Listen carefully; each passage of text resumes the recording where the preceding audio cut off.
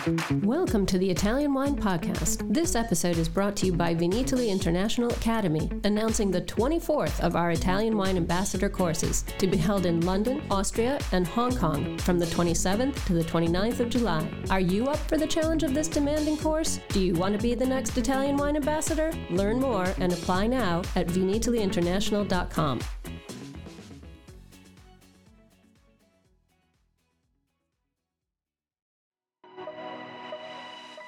Welcome to Jumbo Shrimp Wine Study Maps. We have specially created this free content for all our listeners who are studying for wine exams. This has been a journey of development since Stevie Kim discovered Rosie Baker's hand-drawn maps on Instagram through 2 years of work by our in-house editorial and graphics team, and now the maps are available to purchase in beta form while they undergo the final proofing and editing by our expert advisory board. It's a 3-layered project because we know everyone learns differently. We now offer the complete box set of 39 maps, this series of podcasts with the maps narrated by our crack team of wine educators, and finally, the study guide book, which will be published later this year. Our map project is in no way a substitute for the material set out by other educational organizations, but we hope all the wine students out there will find our map project a new, exciting, and useful tool for learning. For more information and to buy the maps, please visit our website at mamajumboshrimp.com.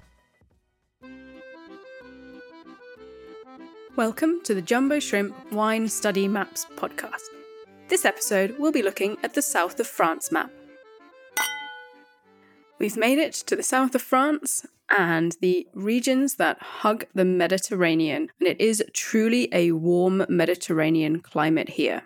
Hot summers, mild winters, low rainfall throughout the growing season. Quite often drought is a problem, but fortunately fungal disease is not, as it's very dry.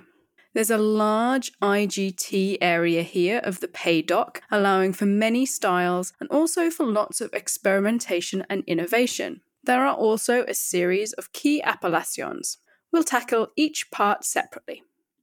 2 key influences that you need to be aware of in this southern region of France are the influence of 2 different winds. The Mistral, a cold wind coming from the north, and the Tramontane, a cool wind from the west.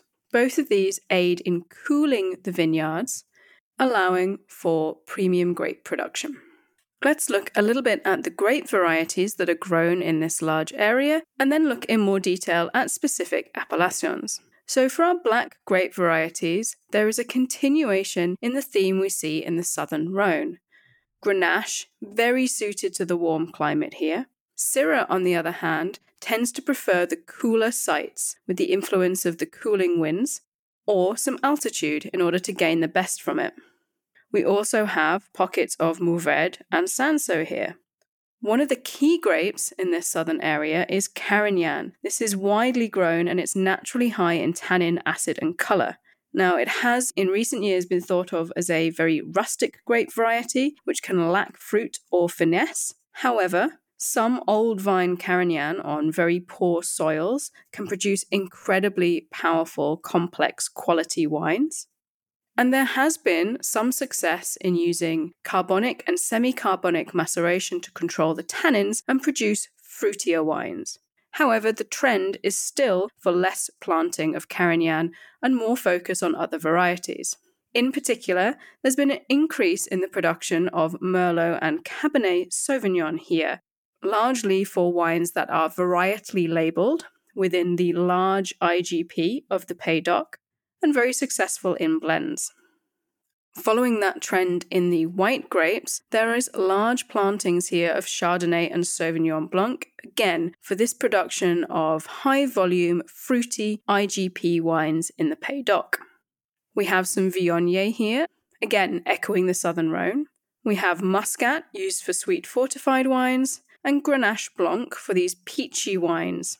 In addition, we also have Clairette, Rollet, and Picpoul. Italian Wine Podcast. If you think you love wine as much as we do, then give us a like and a follow anywhere you get your pods.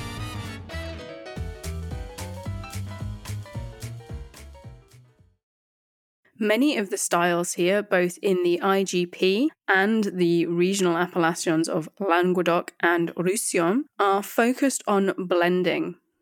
It should be noted that the wines of the Côte de Roussillon are found in the hills, so there's more concentration, the best villages of which actually take village status here.